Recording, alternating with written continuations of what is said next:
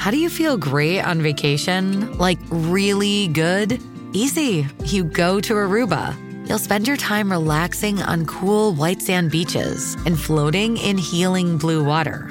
You'll immerse yourself in natural wonder and find your center on an island where things move at your speed.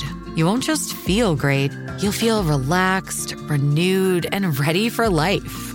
That's the Aruba effect. Plan your trip at Aruba.com. Politics without the soap opera, with unfiltered constitutional conservative truth. The Conservative Review with Daniel Horowitz. And welcome back, fellow American patriots and Minutemen standing at the ready to guard our freedoms this new year, 2022. This is January 4th, Tuesday. Again, so good to be back with you guys.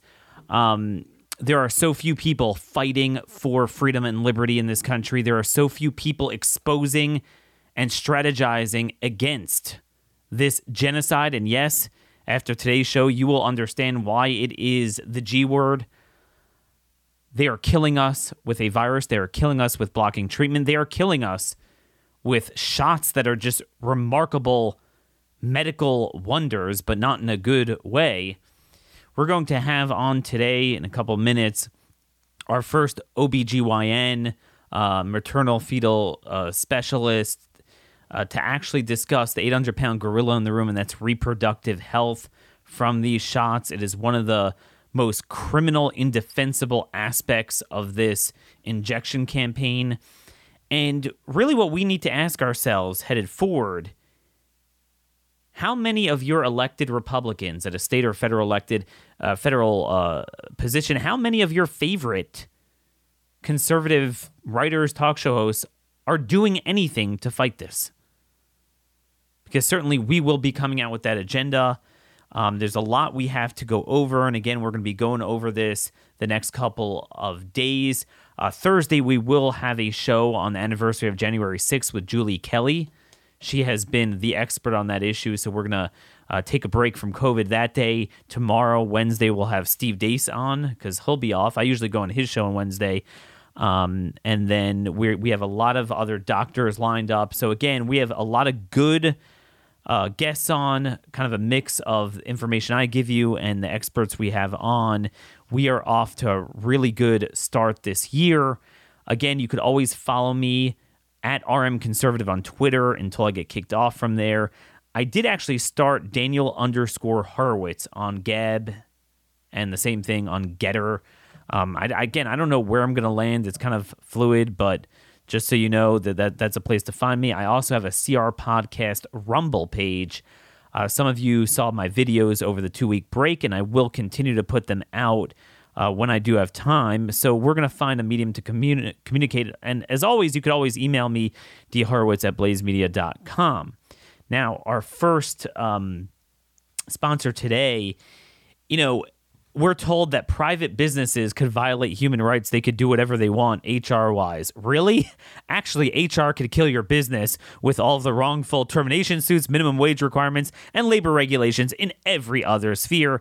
That's why I recommend Bambee, that's spelled BAMBEE. It costs about $70,000 a year to hire an HR manager. What if I told you they'll give you one for just $99 a month to month? You could cancel anytime, no hidden fees. And the thing is, it's not like you call into a random place and you get a different guy every time. They have a dedicated HR manager that is attached to your company, available by phone, email, or real-time chat. You didn't start your business because you wanted to spend time on HR compliance. Go to Bambee.com/conservative right now to schedule your free HR audit. Let them audit it for free, see what they have to say. And then again, it's $99 a month. That's BAMBEE.com/conservative. So, folks, to set the table today, I want to play a clip for you from our buddy Bill Gates. A lot of you might have heard this, but it's important, those of you who haven't. This is from a clip in 2010. Okay, clip in 2010 from him. This was at TED Talk, TED Talk. You could find it 11 years ago. And he's basically giving a talk about how to cut carbon emissions, CO2. And he creates this equation CO2 levels equals P times S times E times C. P is population, S is services per person, E is energy per service, and C is carbon, the number of carbon emitted per energy unit. Okay, that's his thing. So his main thing is talking about reducing carbon. And he starts off, he goes down, each one.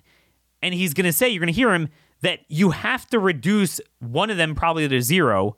But take a listen to how he talks about the first one, population. Here we go. It's been constantly going up. It's only various economic changes that have even flattened it at all. So we have to go from rapidly rising to falling and falling all the way to zero. This equation has four factors, a little bit of multiplication. So you've got a thing on the left, CO2, that you want to get to zero. And that's going to be based on the number of people, the services each person's using on average, the energy on average for each service, and the CO2 being put out per unit of energy. So let's look at each one of these and see how we can get this down to zero. Probably one of these numbers is going to have to get pretty near to zero. That's back from high school algebra. But let's take a look. First, we've got population. The world today has 6.8 billion people. That's headed up to about 9 billion. Now, if we do a really great job on new vaccines, healthcare, reproductive health services, we could lower that by perhaps 10 or 15%. Folks, there's nowhere to run or hide from that. The media has been fact-checking. No, it's out of context. That's why I played for you not just the 20 seconds. I played a full minute, a little bit before, a little bit after, and you could find the whole thing. There is no good way to explain that.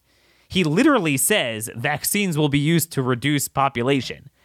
And I will tell you, they certainly have not helped, and that we see. By the way, one of our buddies, COVID-19 Crusher on Twitter, he's a doctor, he took a look at a scatter diagram, so correlation R squared, of all the U.S. states and case rates, and there literally is a correlation with the more vaccine shots that a state had, the more new COVID cases.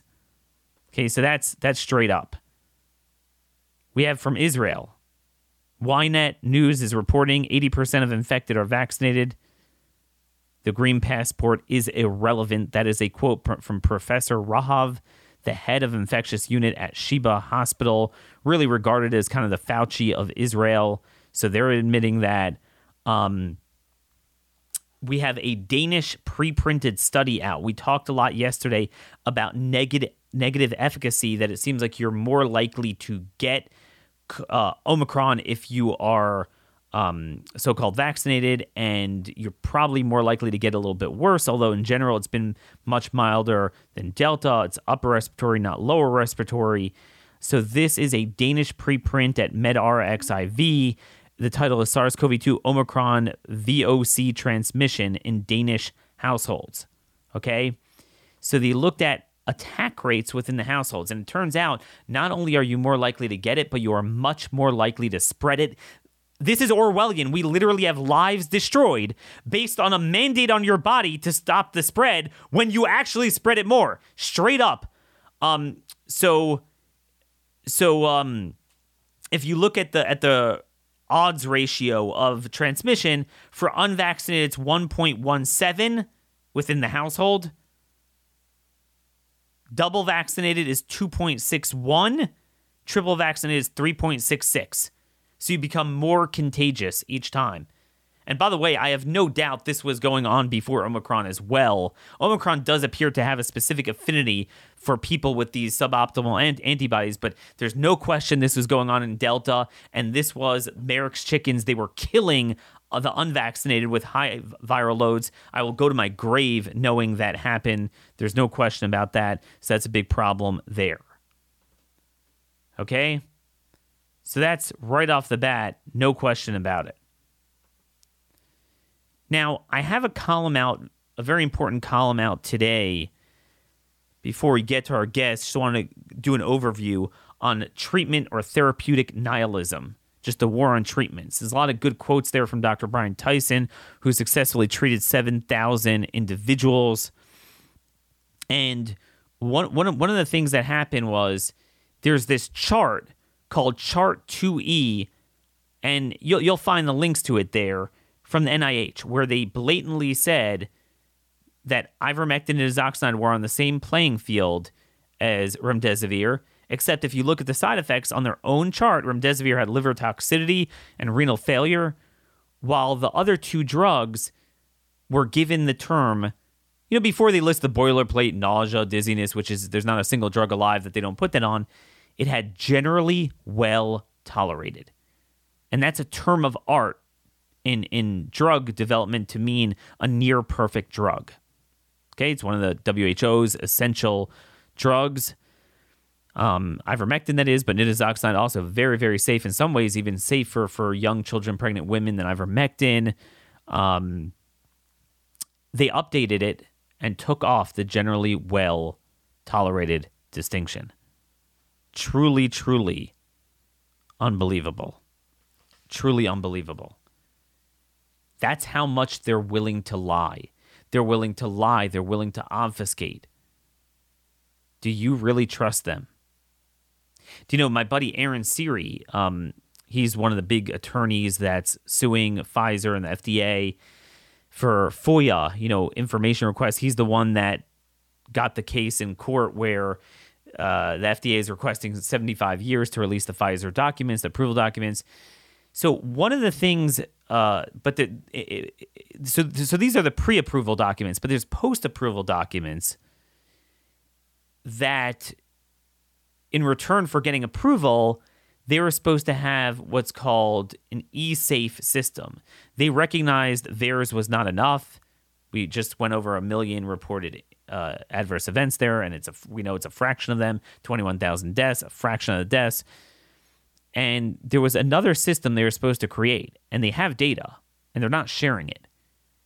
So he has an interesting article out there. Maybe we'll get into that another time. But what we have here is an Orwellian world.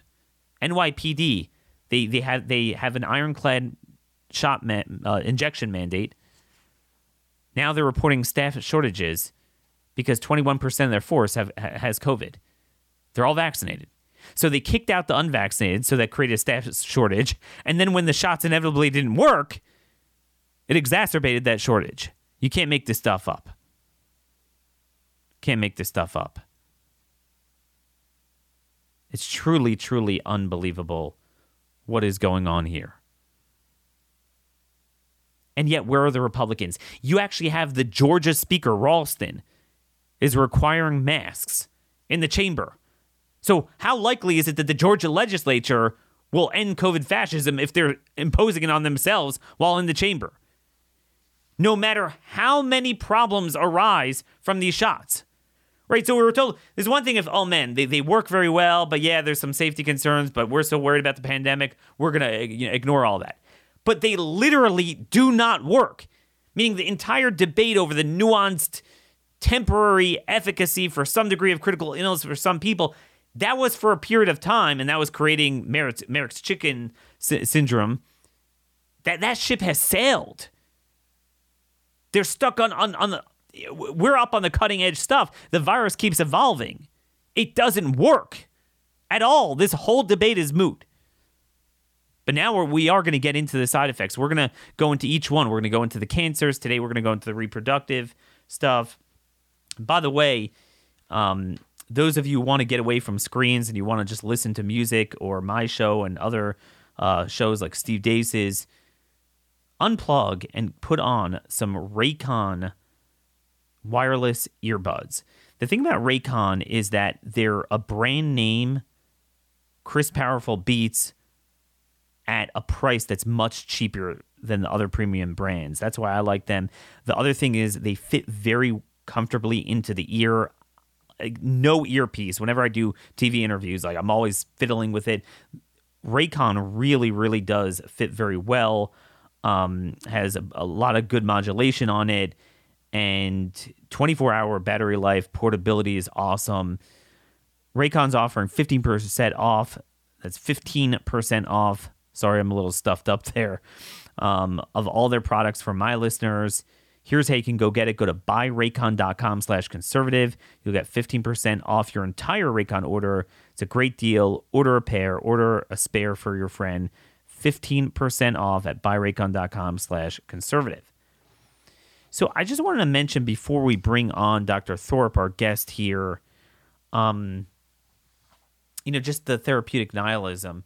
I had this case in Silver Spring, Maryland. A family calls me up, sister of the patient, a guy with epilepsy, diabetes, hypertension, 47 years old, so a young guy, and he was in the hospital on BiPAP, which is the most oxygen you'll get before you get to a ventilator. So it's the last stop before you get to invasive ventilation. O2 level 83. He got 3 shots. You could imagine someone in that condition who got 3 shots. I'm sure he was staying away from everyone, doing all the rituals, and yet no one was there for him. His doctor prescribed nothing for him, and they said, we don't have the monoclonals available. And it just ripped my heart out. Oh, and one more thing. They don't allow the wife into the hospital there. So the perfect storm where you can't really do anything about it. Now, it was kind of weird. The sister called me up, but I don't know if the wife was on board. Maybe she's brainwashed, even though she was mugged by reality. I don't get it. They never called me back. But these are the type of things I'm getting. These shots never worked for severely immunocompromised people, by the way. Now they don't work for anyone. Now, does that mean immunocompromised could get Omicron real bad, or is that Delta? I don't know. But just again to touch on the treatment, just one more point here. There is a lot of Delta going around. The overwhelming majority in most areas of the country are Omicron, but you don't know, and that's what's very confusing here. So again, that's why I wouldn't let my guard down. It's mainly good news. I am a little surprised and worried. I would have expected by now we'd have 100% Omicron, and it makes me wonder if the vaccine is going to select for the fittest, right? The fittest survival, and that would be Delta. And if it would go back to Delta, who knows? But there is some Delta circulating. I've had, a couple people see with pulmonary symptoms, not many. One other point I just wanted to share with you on the record from Dr. Pierre Corey. I spoke with him yesterday, and he said I could share this with you, this thought, in his name. One of the reasons why he believes in treating Omicron aggressively is his point is, even if you're not worried about getting to some sort of serious illness from this, we don't know enough about long COVID. And I do plan on doing some more shows on long COVID and how to treat it. Even though the media exaggerates, it is a real thing. This is a bioweapon, okay? There's no reason why we shouldn't admit that. And while he doesn't have studies, but all of the doctors that have dealt with this seem to agree that the longer you let this stew to have more symptoms for a longer period of time, the more likely you are to get long COVID. So if nothing else, why not hit it hard, hit it early, and let's keep this going until we get more clarity. Now, folks, as I promised at the top of the hour, we're going to have a special guest today, our first OBG on the show, to actually discuss what is on the minds of so many people, and that's the reproductive health concerns from the shot. And it's not just pregnant women. I mean, it's anyone of childbearing age who wants to get pregnant. This is not normal. I never predicted a year or two ago to be talking about something like this, but look, the University of Chicago solicited 500 people to do a study about menstrual irregularities spawned by these shots, and they got 140,000 submissions. And I personally know a lot of people that had issues. This is not normal. What does this portend? We know it hasn't been studied in pregnant women, but is it just the fact that it's kind of neutral, it hasn't been studied, and typically we don't like pursuing things that haven't been studied? Or are there damning safety signals that we need to look at? We had Dr. Malone on the show before the end of the year, and when I asked him, what is the safety signal? Which one keeps you up the most at night? And he didn't say neurological or hematological or the myocarditis. He said the reproductive issues. And that really sent a chill down my spine. And the more I'm looking at things, my concern is that there's problems going on, but they're covering up even more obvious safety signals. So this is very hard to trace back. We do know that in Scotland, there is now a 27% increase in mortality of children under the year of 1 in 2021 versus 2020. And it's hard to believe it's isolated to Scotland. It's even been in the Scottish media. They now have a safety signal there, a tripwire that alerts them that they have infant mortality dipping to 1980s levels, reversing an inveterate trend that goes down and down and down. To go back, 30 years worth in 1 year is very, very, very concerning. And we're hearing a lot of anecdotes. How do we put this all together? Well, with us today is Dr. James Thorp. He has over 42 years experience in obstetrics. He has a practice in Gulf Breeze, Florida. He's board certified in maternal-fetal medicine. So he's actually a subspecialist who works particularly with consulting for women that are, high-risk pregnancies. He sees on average 6,800 patients per year, so really gets a good sense of reproductive health. What are the trends going on in the country? Dr. Thorp, thanks so much for joining us today. Well, Daniel, thank you very much for having me on your show today. And I also want to thank you for your brave, courageous, and brilliant stance in this area. It's very unpopular. You're getting a lot of attacks, as am I, but you continue to shine a beacon of light in darkness, and you shine the truth in a web of deception. Thank you, Daniel Horowitz. Well, I appreciate that, Dr. Thorp, but, it's rare to have someone like me in communications, policy, politics, media, but someone like you, I literally can't find another person. So I want to start with that. One of the things that really took me by surprise, I knew early on that this shot would be a religion, it would be a cult, but I never thought with pregnant women, when we're so strident about not giving anything that is affirmatively proven safe to pregnant women. We don't give them Advil. We barely give them anything.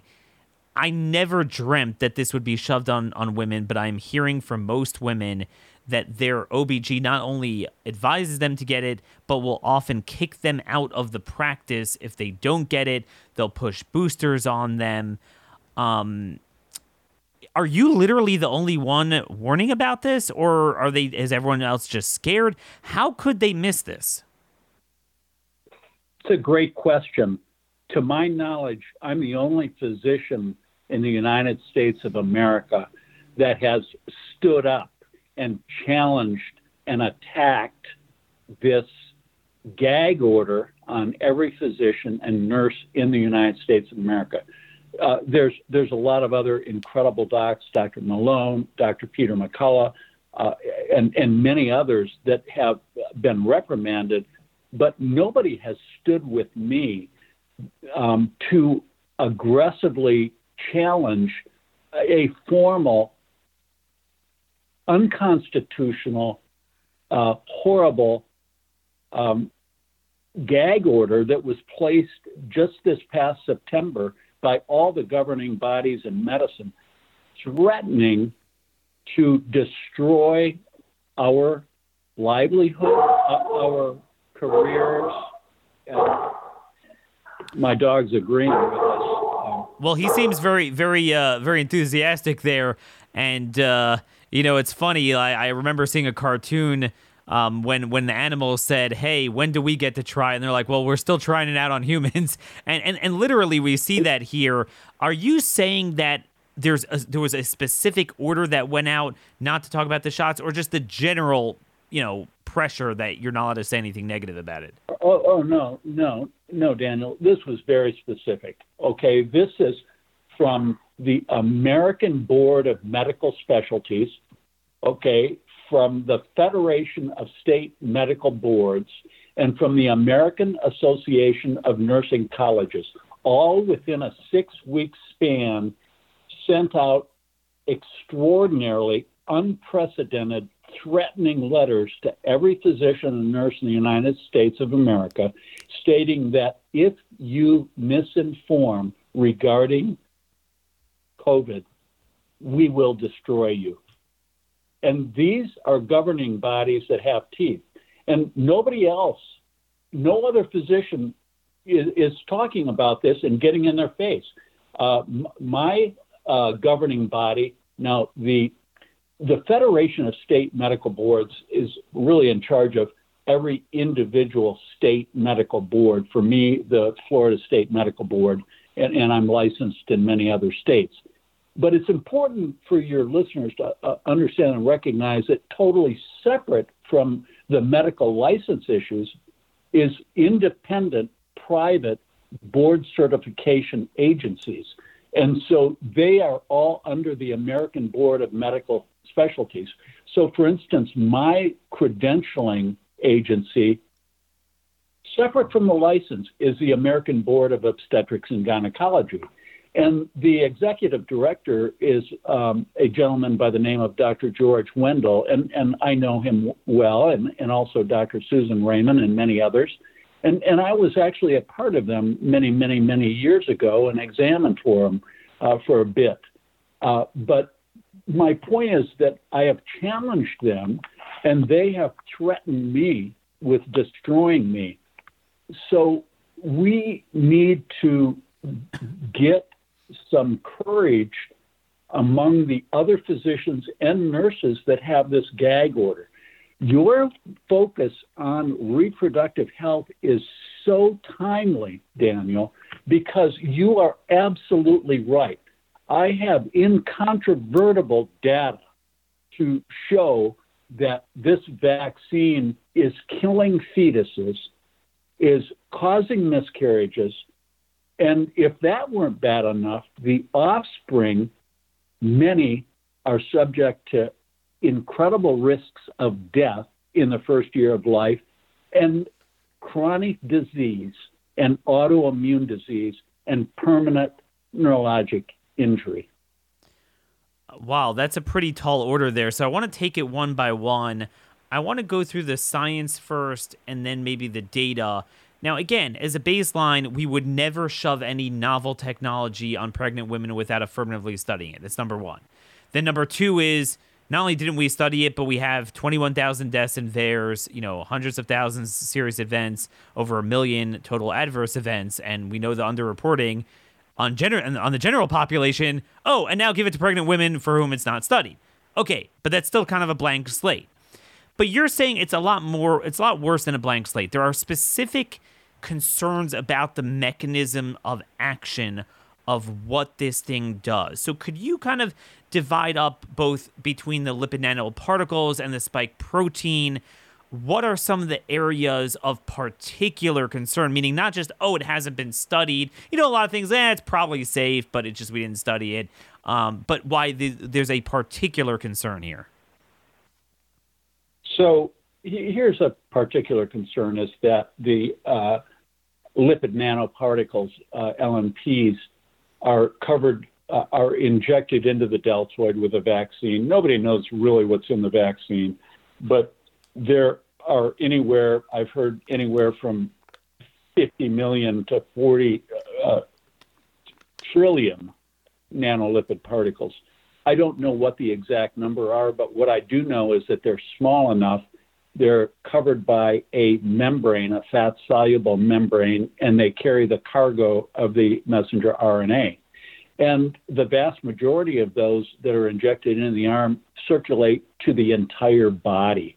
And they go right through God's safety mechanism of the blood-brain barrier. They go right through God's safety mechanism of the maternal placental fetal barrier, and they go right through the fetus, all the fetal tissues, and right through the fetal blood-brain barrier. So what does that mean? That means that the vaccination is known to cause, its mechanism of action is inflammation. Inflammation in the embryo or the fetus equals very bad things in my world. It causes fetal death, fetal malformation, and chronic disease in children. And going back a little bit, you and I have had some great discussions. Every woman is born, actually, all of her eggs, or what we call ovum, there's about 1 million ovum, say 500,000 ovum in both of their ovaries. They never make more ovum. Okay, so we know from animal studies that the lipid nanoparticles, the vaccine, concentrate in the ovaries. So every single one of those 1 million eggs that are in those female fetus newborn ovaries are affected by this very serious messenger RNA. That should concern everybody. If that weren't enough, even before the trial started, the several investigators noted the exact same thing, and they noted that in animal models that there was a cross-reactivity of the immune response to a protein called syncytium that is actually responsible for sustaining the pregnancy. So I have multiple sources of data which are completely being ignored by the American Board of Obstetrics and Gynecology. And listen, Daniel, I'm calling out the American Board of Obstetrics and Gynecology. I've been in communication with them, and I'm going to do a second round of letters from them. I have incontrovertible evidence that this vaccine is killing embryos, killing fetuses, causing birth defects, and killing children, and causing permanent chronic disease in children, in the offspring of moms that get the vaccination in pregnancy. And let me say this to your listeners. You are absolutely correct. Okay? When I propose this, it's not incumbent upon you or me to prove this. Yes. No, that's ass backwards. It's incumbent upon the American Board of Obstetrics and Gynecology and every other researcher in this world to prove that it was safe before it was initiated in pregnancy, and they failed to do that. Sir Karl Popper, the famous medical researcher, says science progresses by refutation. And I am making a statement, and it's incumbent upon everybody else in the world who disagrees with me to prove me wrong. And they failed to do so, Daniel. They failed to prove me wrong because there's zero safety data in pregnancy. Yep. So I am holding the American Board of Obstetrics and Gynecology responsible for pressuring all these OBGYN doctors, all these maternal-fetal medicine doctors into pushing the vaccination because of their illegal, unethical, immoral, unconstitutional threats to physicians. They are responsible. They are responsible, and they should be held responsible for all of these losses, all of these fetal deaths, all of these fetal malformations, all of these children that are injured, and they should be held responsible in civil courts and also Nuremberg 2.0 criminal courts because they didn't do their due diligence. Yep. And I think the important thing, Dr. Thorp, is it's not an all or nothing, like a switch. It's not something that couldn't have been taken back. Okay, so it's a pandemic. We want to rush into this. But we started seeing massive safety signals. And I want to unpack this a little bit. So what I get from what you're saying is you're saying that the problems run the gambit from destruction of the embryo to the fetus to, miscarriages, stillborns, and then children born with problems. Before we go on, Are you saying is that a mixture of the toxicity concerns of the lipid nanoparticles as well as the spike protein? In other words, is there a concern that when, my audience is very well aware of the Japanese biodistribution study in animals that showed that aside from the spleen, the lipid nanoparticles deposited the most in the ovaries, that those LNPs sitting in the ovaries would potentially produce a spike in the egg and then give the baby those cardiohematological problems that we're seeing in adults? Is that a concern? Absolutely, that's a concern. It's a huge concern, and it's not just the LNPs, but what about the messenger RNA? Well, what about that? Next to the million ovum that are exposed to that, we have absolutely no idea the generational morbidity and mortality. I mean, this could make every woman sterile. And this could stop all reproduction, successful, safe reproduction in every pregnant woman that receives a shot. Or even pregnant women that are not yet pregnant that receive the shot. That's theoretically possible. And that should have been studied before. Yes. Well, because I want to add that because a lot of people, too many pregnant women are getting, but a lot of pregnant women are like, yeah, I don't want to get it. But the way you're describing the fact that women have a finite number of eggs and where we know this deposits, isn't what you're saying a concern until we prove otherwise in females 0 through whenever they want to have kids, 40, 45, whatever, meaning everyone except for those past having children? Isn't that a problem in a girl that plans to have children one day? It absolutely could be. It absolutely could be. And Daniel, you were jabbing at me about kind of being an old guy and twice as old as you are, and you probably don't remember. And I'm an older guy. I'm 68 years old. But and you're a young man, a young, brilliant podcaster, and you're divulging the truth, the unpopular truth. But you can quote me on this, and this is extremely important. You're too young to probably remember the horrible disaster that we had with thalidomide that was used in pregnancy and marketed in Europe and the United States that caused the horrible thalidomide malformations. And you probably are too young to remember the horrible disaster of diethylstilbestrol that we used to use in the 50s and 60s, and really in some areas in the United States in the early 70s. Was that the anti-nausea medication? The thalidomide was a nausea medication. The DES was a medication that we used to prevent stillbirth. But it caused, the DES caused horrible multi-generational problems. It was a horrible disaster, one of the worst disasters in the history of obstetrics. And then the thalidomide was even worse, one of the horrible disasters that has marred obstetrics. Now, here's the deal. Mark my words.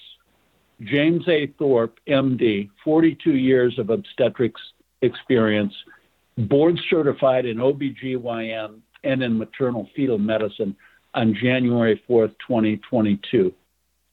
The vaccination, COVID-19 vaccination in pregnancy, will make thalidomide and DES look like prenatal vitamins. Wow, that is a big prediction, and I want to get your sense on, I think, what's the most ubiquitous safety signal that everyone who opens their eyes sees, the menstrual irregularities. Could you just explain the science a little bit? I don't think anyone has ever seen this before, where you have in large numbers, and I know plenty of people like this, younger women that will go months without a period, and then conversely, you'll have postmenopausal women having breakthrough bleeding, all sorts of weirdness going on there. They're like, yeah, stuff happens. That's innocuous. It might be a little annoying, but it doesn't portend any concern, any danger for reproductive health. Could you explain where you think possibly this is coming from, these menstrual irregularities, and why that could be a concern? It's a huge concern. It is a huge concern, and it also is incontrovertible. There's too many separate independent sources that document exactly what you said. Going from the Jewish Hasidic communities in the United States of America, especially in New York, the rabbis know this very, very well because they keep track, as unusual as it sounds, but they do keep track in their tradition of menstruation, as do the communities, Orthodox communities in Israel. It's incontrovertible that it causes significant menstrual irregularities. Now, the question why is a totally separate question that's not answerable at this point in time. We can speculate, and my speculation is that exactly as in the animal studies, this vaccination is in the lipid nanoparticles accumulate in the ovary, cause inflammation in the ovary, and disrupt the usual menstrual cycle that is actually the ovary is responsible for the menstrual cycle. That's what's going on. Interesting. Or could it be the spike protein? The spike protein seems to cause a lot of blood disorders. It's just hard to know. That's the thing. There's too many variables here, and the point is, it's not our job. Like, I thought as soon as the menstrual stuff would come out, there would be a mess. They'd like go all in and like, hey, get the shot, and then we'll study it later. It's unbelievable. We never do that, and a lot of people are confused. If you could just give some clarity as to what was and was not studied with animal trials. My understanding was that Moderna's emergency authorization from the EU included a line there that rats lost 14% of the pregnancies as opposed to 7% in the control group. Is that true? I have heard that. I can't vouch for the veracity of that, but I have heard that and I've seen that written. And so I think there's been a large number of safety signals that have been ignored for a long time. And, you know, Daniel, I designed a randomized double-blinded placebo-controlled trial for the vaccination in September 2020. I spent a lot of time doing that. It was my area of expertise. I published it. I sent it to then President Donald Trump, to Dr. Fauci, to Bill Gates. And I, in essence, said, if you do this study the right way right now, as I've proposed here in this letter, I will, and you do it, then I will promote your vaccination and I will push it in all my spheres of influence. But if you do not do this study that I proposed, I will oppose you for the rest of my life. They ignored that study. That study was based upon testing the hypothesis, does the vaccine increase the death rate over 10 years from 1 in 10,000 to 5 in 10,000? I needed 70,000 subjects to do that. 35,000 in the placebo arm, 35,000 in the vaccinated arm. Had they done that study, now I was dead wrong in my hypothesis. Within 6 months, the death rate was over 25-fold greater. So could you go through that data where you're getting that from? Yeah, well, yes, this was my hypothesis. This was my study that I designed to determine if the vaccination increased the risk of mortality over 10 years. I was wrong. It is increased from VAERS data compared to every other vaccination. It has increased the death rate by 25-fold in just 6 months. That's directly from VAERS data. You can look at the slide. You can look at all the other 30 or 40 vaccines all down a table on a bar graph with, the bars on the y-axis and the death rates on the x-axis. And it is a stunning graph. And so had the powers that be done my study, I realized it couldn't be unblinded for 10 years, but we could have done an interim analysis, now or 6 months ago, and it would have incontrovertibly shown that the vaccination, COVID-19, is killing people. And it would have immediately been taken off. Could you go through some of the numbers of the different reproductive injuries that are being reported in VAERS and what we have so far? Yeah, I can because I've studied that meticulously, and I've studied it with the some of the folks, the IT experts in Silicon Valley. I won't mention their names that have that really have developed that through medalerts.org, which I find is a extremely valuable resource to review VAERS. So there's openvaers.com, I think, which is, it's not really as good. It's good for a layperson to go in and you can click and get the data. But I really delve into the data. And basically what I found is that if we look at, and I think you have my slide set that I sent you. I think you have those 6 slides. But if you look at fetal VAERS malformations, okay, for the COVID-19 vaccinations, the fetal malformations for just 10 months reported in VAERS was 725, just 10 months. Now compare that for all other vaccinations, all 50 or 60 or 70 of them in the VAERS database for 30 years. There were only 182. And then I actually teased out because I'm not an anti-vaxxer. Okay, I'm a military veteran. I served in the United States Air Force. I've had more vaccines than you could shake a stick at.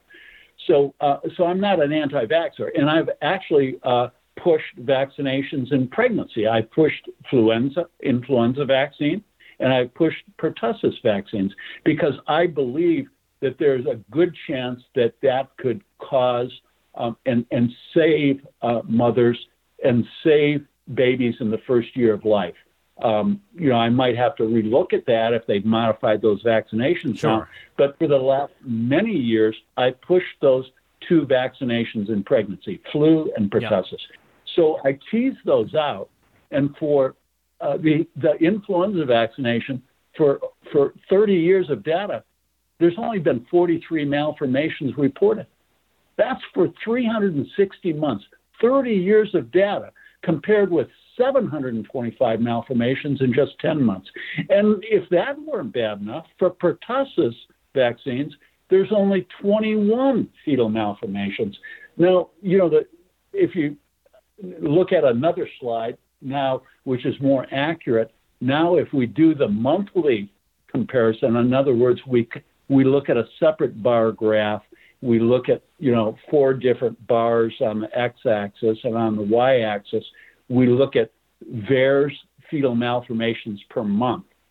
This is a stunning, it's unbelievable graph. This is right from VAERS. If you look at the COVID-19 vaccinations, fetal malformations, 72.5 per month. All of the other vaccinations together, only 0.5 malformations per month. Influenza vaccines, all of them, only so that's close to a factor of 150. That's right. And 0.1 per month for flu vaccine and 0.06 per month for pertussis vaccines. Now, this is horrible concerning data. And I blame the American Board of Obstetrics and Gynecology, and I'm going to try to work with them, and I'm going to try to discuss this data, which heretofore it took me so long to even get in touch with them because they just ignored me. And after I posted. And we're running out of time here, and this is very important. I just want to get to one other slide that you've shown me. This was on malformations, but then the other issue was just pregnancy loss, spontaneous abortions. As of December 15th, so you had the COVID-19 vaccine pregnancy loss was 273.7 per month. All other vaccine pregnancy loss, the rate was 5.4 per month. So again, I mean, you're talking about a factor of over 50 to 1 greater odds ratio of having it here. But I got to ask you this.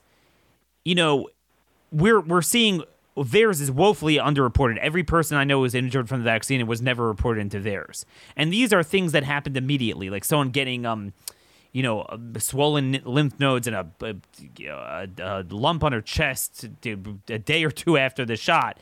But miscarriages are very murky. They're very, very murky because it's a delayed effect, and sometimes it could be a 6-month effect. It could be 5 months. It could be a woman who wasn't even pregnant at the time she had it. So for them to put it into VAERS, that has to be a great degree of certitude. Isn't it reasonable to suggest that if there's a certain baseline degree of underreporting for VAERS, that's going to be even greater for most reproductive injuries? Absolutely correct. And I just want to make one other point to your viewers, listeners. You and I last night discussed Dr. Spiro P. Pentazito's with a preprint. That article is stunning because that uses totally separate data, totally separate from VAERS, from Europe and from Israel and from the United States of America, totally separate data.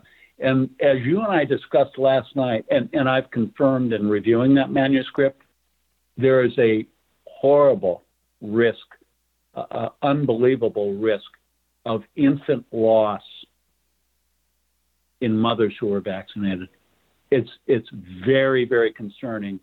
And you noted that last night. We discussed that. This is an article entitled COVID Vaccination and Age Stratified All-Cause Mortality, and basically looking at European, Israel, and United States data. This was published with a lead author, Spiro P. Pentazitos, and Hervé Seligman, Seligmann. Yep. Extraordinarily concerning paper. Available at ResearchGate. Again, it's COVID vaccination, age stratified, all-cause mortality risk. So he looked at all-cause mortality, and what he seemed to find was an excess 667 infant deaths in the month of August. And that was the last month of his research period. So who knows since then? And you have all the boosters and all the mandates, so people getting their shots in the subsequent months. And my concern here's my concern. More than any other issue, except for maybe cancers, it's too long term, it's too murky, it's too indirect, and they're going to be able to cover it up so you can't trace it back. Could you give us a sense of what are some of the data markers we need to be looking at to quantify this? And also, what are some of the clinical markers that possibly we could test in fetuses and inflammation? For example, like with the myocarditis, the heart stuff, you do a pulse, and there's like 4 or 5, 6 different cardio markers that you could test that will show if you were damaged, if your heart was damaged. Is there something like that we could better quantify what's going on with jeopardizing fetuses? Yes, there's theoretically, and I've thought about this a lot, there's a lot of things that we could potentially look at. One would be inflammation markers. A C-reactive protein is one of them, or what we call an ESR, or a sedimentation rate, erythrocyte sedimentation rate. Those are markers of inflammation. The other thing that children have had is autoimmune disease, so induced by the vaccination. The other thing that I've noted in several new mothers have noted that their children have had their immune system essentially wiped out. In other words, with their usual vaccinations, they don't mount any immune response. Wow. So these are all things that are these children. Many of them will have severe, chronic, lifelong autoimmune diseases. They will have cancers, and they may have very significant CNS injury. In other words, neurological chronic disorders. In other words, your point is all of the buckets we're seeing, and this is incontrovertible, the safety signals with just the born, the cardio, the neurological, the blood clotting, and, certainly the autoimmune concerns. And look, one of Israel's top immunologists was quoted in the New York Times as saying, you start doing 3-4 shots already, you're going to have original antigenic sin, you're going to wipe out the T-cell response. And isn't it particularly concerning with newborns? Do I have this correct, that we have a system that was, God created a system where you're born with no adaptive immune system, because you acquire that over time. So that goes up over time, but instead you have the most robust innate immunity when you're born, and then that kind of goes down over time as your adaptive immunity kicks in. So are you saying the concern is that the innate immunity of a newborn would be wiped out? Potentially, yes. Yes. And that, to your point, there are several people around the world, pathologists, who have actually noted an increase in extraordinarily rare newborn cancers. So part of the immune system that we have, every child and adult have cancer cells floating around that are newly mutated, and they're held in check by the immune system. Well, it appears as though the vaccination in both fetuses, newborns, children, and adults unleashes cancers because it suppresses this immune system that is responsible. And there's a incredible pathologist, and I've been in personal communication from him, from Boise, Idaho, Dr. Ryan Cole. Yep, my audience is very familiar with him. So if you look at his model, he's a brilliant young man, and basically the toll receptors is a family of receptors that is responsible for wiping out the cancer cells. Well, what happens is that the spike protein causes a suppression of all the toll receptors, and thus you have unleashed cancer. And he's seen extraordinarily rare cancers. I mean, literally, once every 10-year cancers popping up frequently in children and newborns, which heretofore he's not seen. That's extraordinarily concerning. But again, in all specialties, as you have with obstetrics, whether it's pathologists or oncologists, they're just all commanded to keep this quiet. And I don't understand how they could keep this going for long enough. This has been very riveting, Dr. Thorp. We've gone over time, but I can't have you on without broaching one more issue. A lot of people ask me, they email me, hey, I'm pregnant. On the treatment side, so you have these same OBGs that will tell these people to get the shots that are dangerous for their baby, and then, of course, they don't work. They get COVID. They need treatment. The same guy tells them to drop dead. I got nothing for you. Now, obviously, you can't give out full-blown medical advice because, it depends on the patient, the symptoms. But just in general, what are some general things that pregnant women might want to look at for treating COVID? Okay, so early treatment for COVID is extraordinarily effective and extraordinarily safe, and that's why the vaccination was never indicated to begin with. Because, for 18 months, my local researchers here and the frontline physicians and physicians all over the world can treat COVID safely in non-pregnant and pregnant individuals. Very safely and very effectively, and we were suppressed, ridiculed, mocked, and attacked. And so why were we attacked? Because had our data gotten out, there would have been no need for the vaccination. Yep. So our audience is very familiar with these, these protocols, different things to look at. What do you recommend? A lot of people ask me about ivermectin and hydroxy for pregnant women. What are your thoughts on those two? Absolutely. Listen, I sound like a pretty directive, opinionated physician on your show, and I should be, because you're asking me my opinions. When I take care of a patient, I'm non-directive. So all my patients or pregnant patients are given the propaganda. Okay, if they take the vaccination, then and I see them and they've been vaccinated, I support them. But if they ask my opinion and they haven't gotten the vaccination, I absolutely lay it on them and say, don't ever do it. It's a huge mistake. And the women that don't want to take the vaccination, because pregnancy does impose a risk of infection, regardless of infection type. So, yeah, there's greater number of women, if they're not treated appropriately, that will die of influenza or any other viral pneumonia. But hydroxychloroquine has been used. There's not millions, but probably billions of doses. It's been used for almost a century.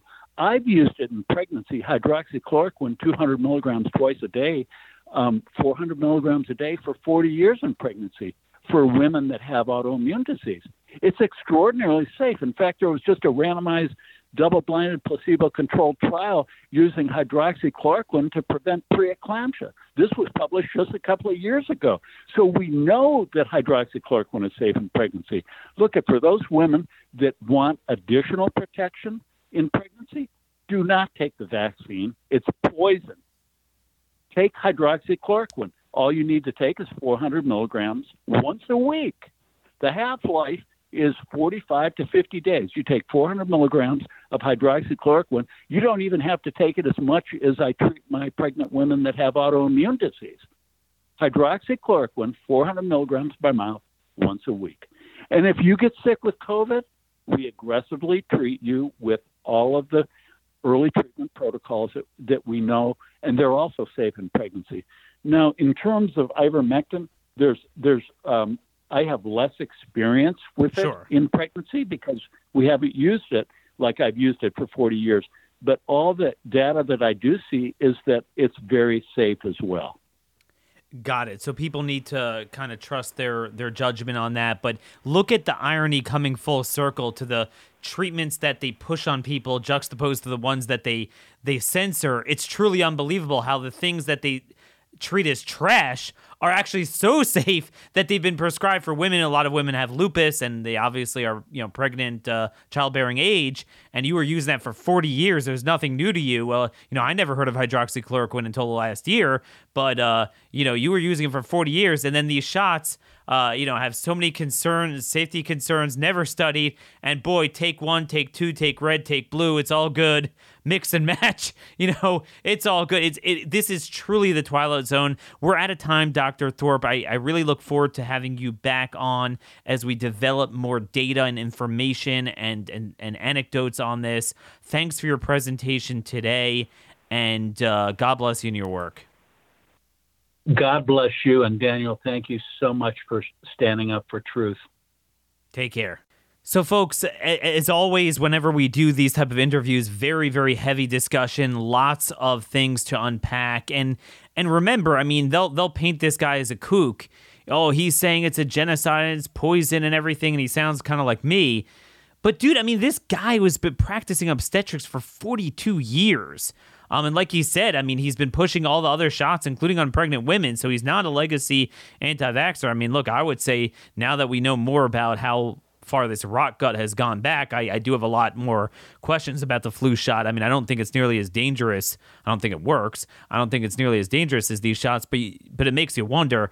But the point is, I mean, this man is seeing a lot of weird things, and he made it very clear. It runs the gambit from the embryo to the fetus, stillborns, miscarriages, and then, yes, the other thing is they're born, but they're born obviously deformations, or they're born with the heart concerns. His point was it crosses the placenta, the blood-brain barrier of the baby. So if you're getting heart inflammation, what's to stop the fetus from getting the heart inflammation? So you might even have a normal pregnancy if it didn't, get messed up from the toxicity, but the spike could do you in. I mean, this is very logical. It's not like, we don't know, we didn't study it, but there's no reason to really affirmatively be concerned. No, I mean, we have all these concerns, and it's the twilight zone. I can't believe we are living in an era like this.